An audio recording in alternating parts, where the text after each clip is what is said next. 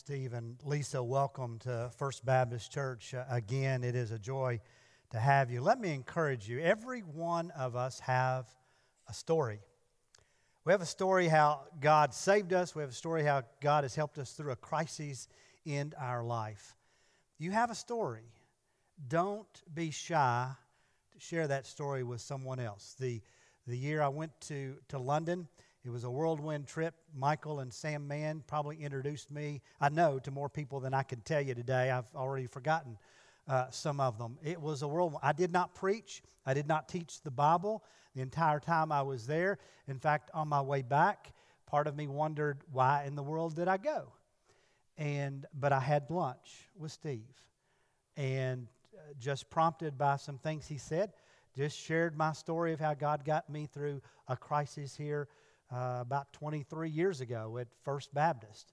I went home and had no clue. And later, it would be later that Steve would say, sharing that story gave me the courage. Now, it was simply my story. It wasn't anything I did. God worked in my life.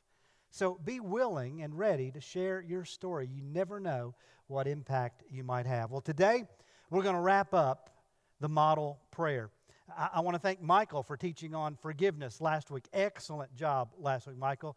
The model prayer is a teaching outline that Jesus gave the disciples when they said to him, Jesus, teach us how to pray. And Charles Spurgeon noticed that the order of this prayer is not random. It's no coincidence. So let me, just in review, walk you through that. Our Father in heaven. All true prayer begins as we realize that we are the adopted children of God. And when you and I approach God with that childlike spirit, we begin to notice how great our God is. So the child who whispers, Daddy, grows into the saint that can cry out with all the angels, holy, holy, holy is the Lord God Almighty. And it's a small step from awesome worship to a white-hot missionary spirit or heart. So we continue. Your kingdom come, your will be done on earth as it is in heaven. Your will be done in my life on earth as it is in heaven. You know, we aren't born with a missionary heart. Steve and Lisa weren't born saying, we're going to go to London and be missionaries. No, that heart grows out of a childlike worship of our Heavenly Father, allowing Him to speak into our life and calling us on mission. Now, recognizing how great God is and how incredible this mission is, we begin to experience His glory. And we want everyone around us and all those that we know to experience God's glory as well. So we pray, hallowed be thy name. May your glory fill all the earth. We sing like the psalmist David. And then the longer that you and I stand in the glory of God, in this position of humility and worship before the awesome Creator God, the more we recognize our dependence on Him. And so once again, then we continue in that prayer. Father, give us today our daily bread. Provide for our provision because we recognize it all comes from you. And then the longer we stand in His presence, the more obvious it becomes that we are not worthy of His love. Sin hangs heavy on our hearts. And so we cry out quickly, God, please forgive us our sins as we forgive those who have sinned against us. And you might think, why in the same breath do we ask God to forgive us and then talk to God about forgiving others? Because we, standing in His presence, understand His heart. His heart is for us to reconcile with God as well as reconcile with one another. And it motivates us then to offer forgiveness as graciously as God has given it to us. And so having experienced God's forgiveness and the joy and the freedom that it brings, we absolutely do not want to fall back in to sin's grip. Is that not right? Once you experience a clean slate, what it feels like to be forgiven, not have that guilt hang on your shoulders, you don't want to fall back into that grip. So we fervently pray. With all of our hearts we pray, God, lead us not into temptation, but deliver us from evil. Spurgeon points out that this is not a prayer. This is not a prayer for someone who is seeking God. This is a prayer for someone who already knows God. When you've been taught that you are pardoned by God from your sin, when you've been taught that you are an adopted child of God, when you've been taught that you are united with Jesus in the gospel, then and only then will you pray, lead us not into temptation, but deliver us from evil. So this morning, I want us to study that part of this prayer. I want us to look honestly at an objection that some people have with it, and then I want us to apply this verse to our life, and I'm going to end with a challenge this morning. James 1, verse 3 teaches, let no one say when he is tempted, I am being tempted by God, for God cannot be tempted with evil, and he himself, listen to this, God himself tempts no one. Now the objection, you may have figured it out, is this. How can the Bible teach us that God doesn't tempt us and then ask us to pray, God, lead us not into temptation?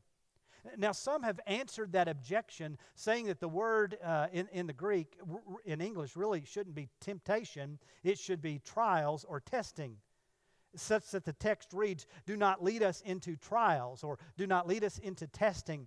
But the Greek just doesn't support this. The word is easily seen. It's temptation.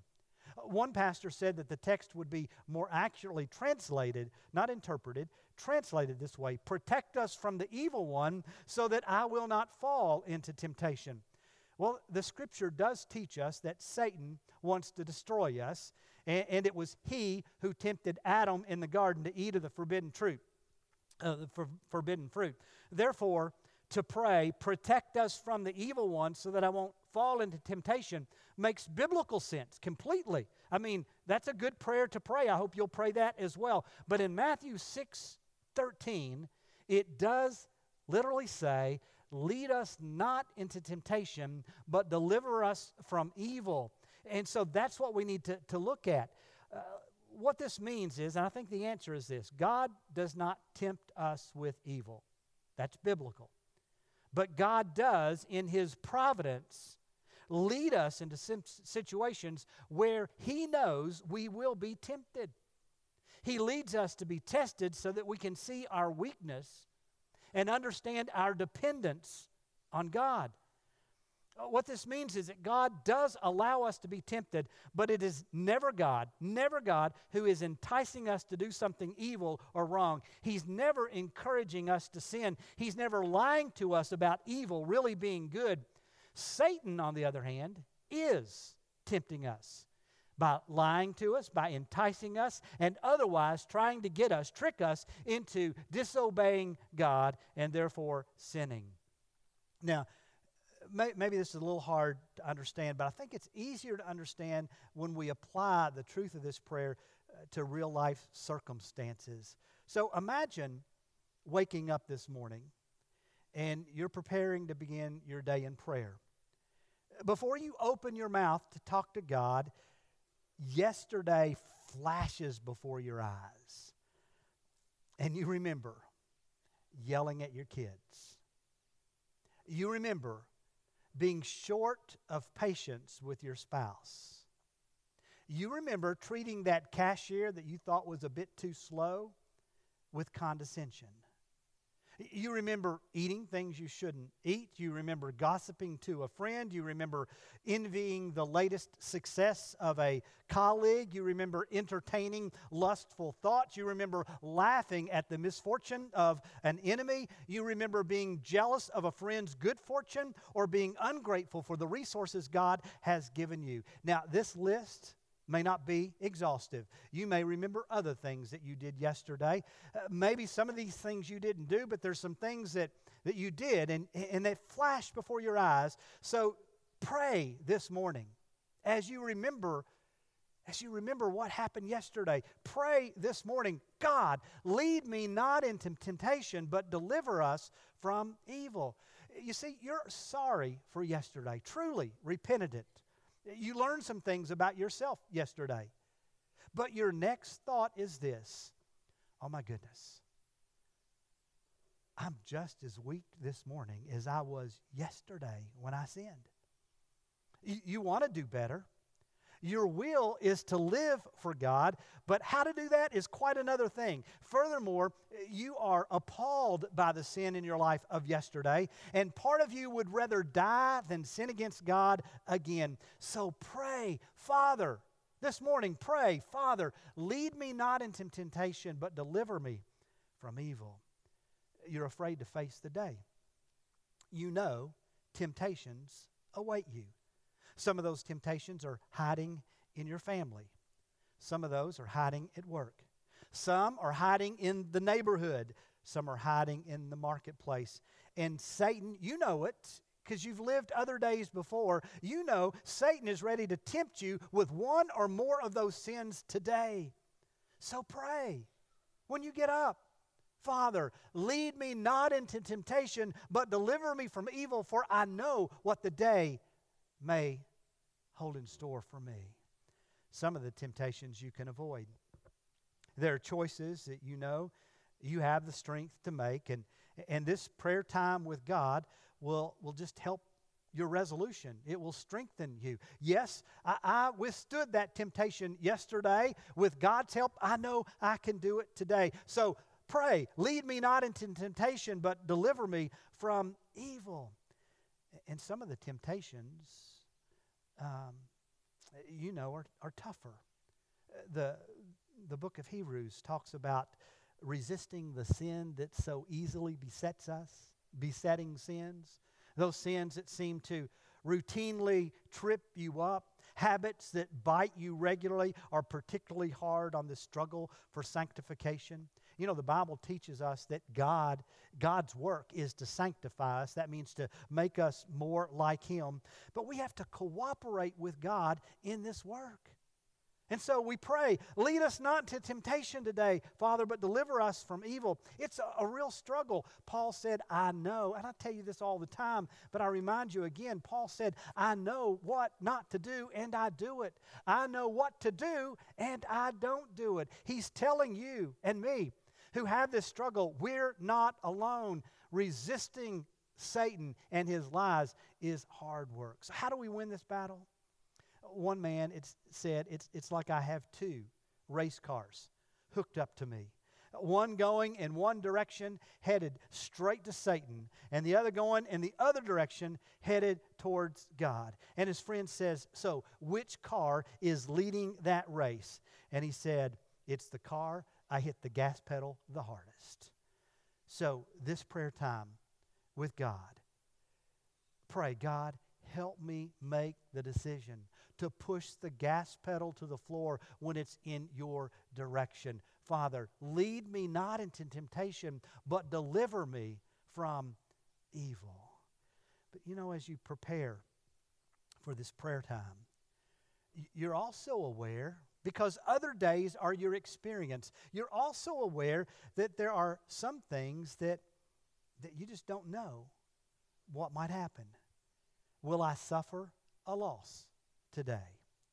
Will I face an unexpected trouble today? Will tragedy hit me today? Will I lose something that I value today? Will someone I love and trust disappoint me today? Will an enemy rise up against me? Will I make a decision that will bite me? Will my health fail or an accident trip me? Will I face an unknown challenge that will tempt me to sin? So you pray this morning, knowing that there's some unknown things out there today as we leave this place.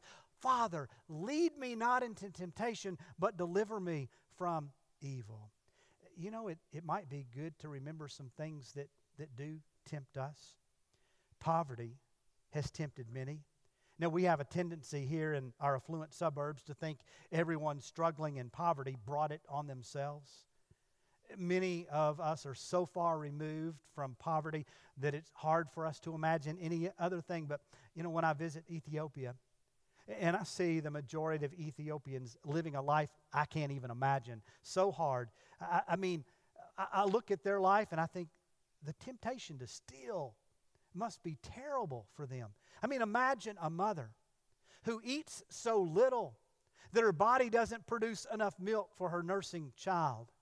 Picture a father who lives in a hut, owns no land of his own, living in a village that's been devastated by drought, watching his kid run around the streets in rags, and ask yourself, could I be trusted not to take something that wasn't mine if I lived in that situation? Oh, wow. There are things that are so tough. But you know, financial poverty aside, how many of us feel poor in different areas, feel like we're lacking something in some area of our life? Maybe it's respect from someone, or love from someone, or trust from someone, or maybe we just don't feel like we're getting the promotions that we deserve, and we feel a bit of, impoverished situation in that. Those situations can tempt us. And so we pray this morning, Father, lead me not into temptation, but deliver me from evil. Listen, persecution is another hotbed for temptation. And many of you, because I've heard, you've told me, you found yourself in a work environment where you are one or maybe one of a few professing believers. And in this secular culture, the temptation to deny your faith is real. To keep silent when truth needs to be spoken. To join the vulgar language of the setting so no one knows that you're different, that you're a believer. All to avoid being ridiculed, to being mocked, to being ostracized, being overlooked or passed up for a promotion, or even being fired. So we must pray, Father, lead us not into temptation, but deliver us from evil. Father, and if you do lead me into temptation, protect me so that I will do the right thing, and protect me when I do the right thing. You know, you're not alone. John the Baptist spoke truth, and he lost his head. Stephen spoke the truth, and he was stoned to death.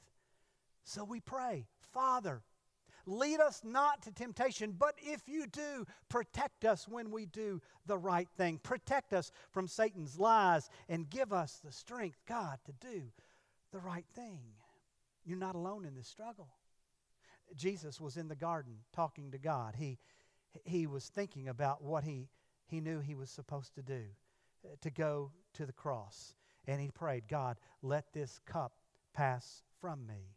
That cup that he was to drink was the suffering he would face on the cross and the temptation to call 1,000 angels to come and rescue him.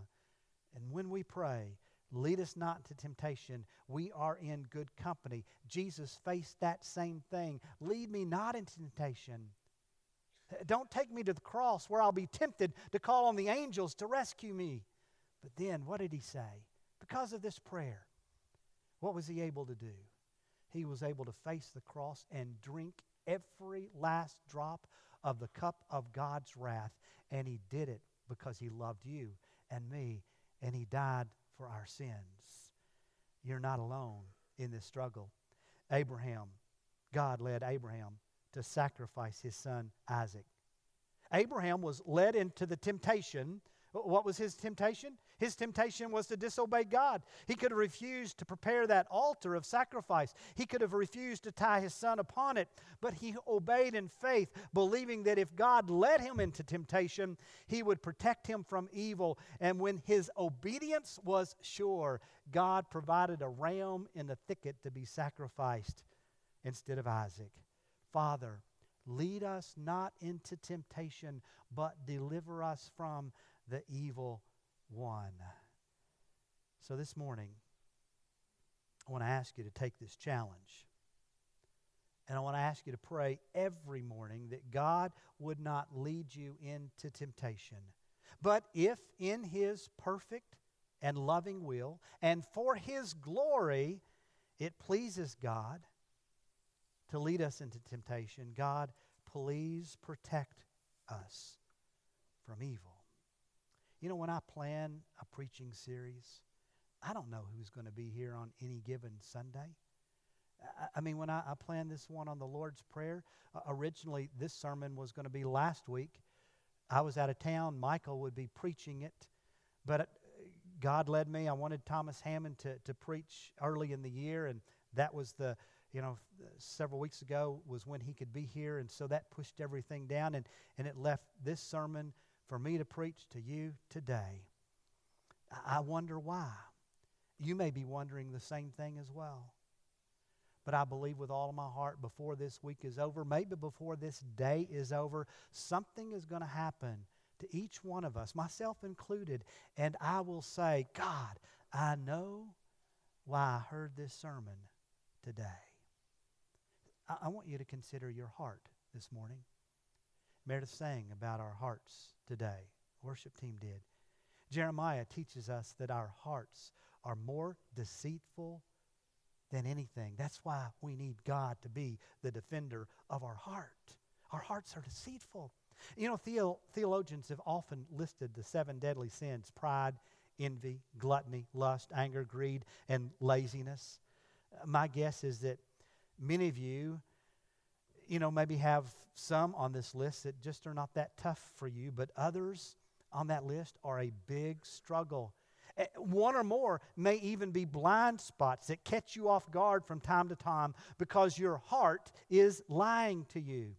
You know enough about yourself to know that you can't trust your heart, that at times your heart is pulling you away from God. Let's be honest this morning. Anytime you sin, you are following your heart that's leading you away from God. You're doing what you want to do rather than what God wants and calls you to do.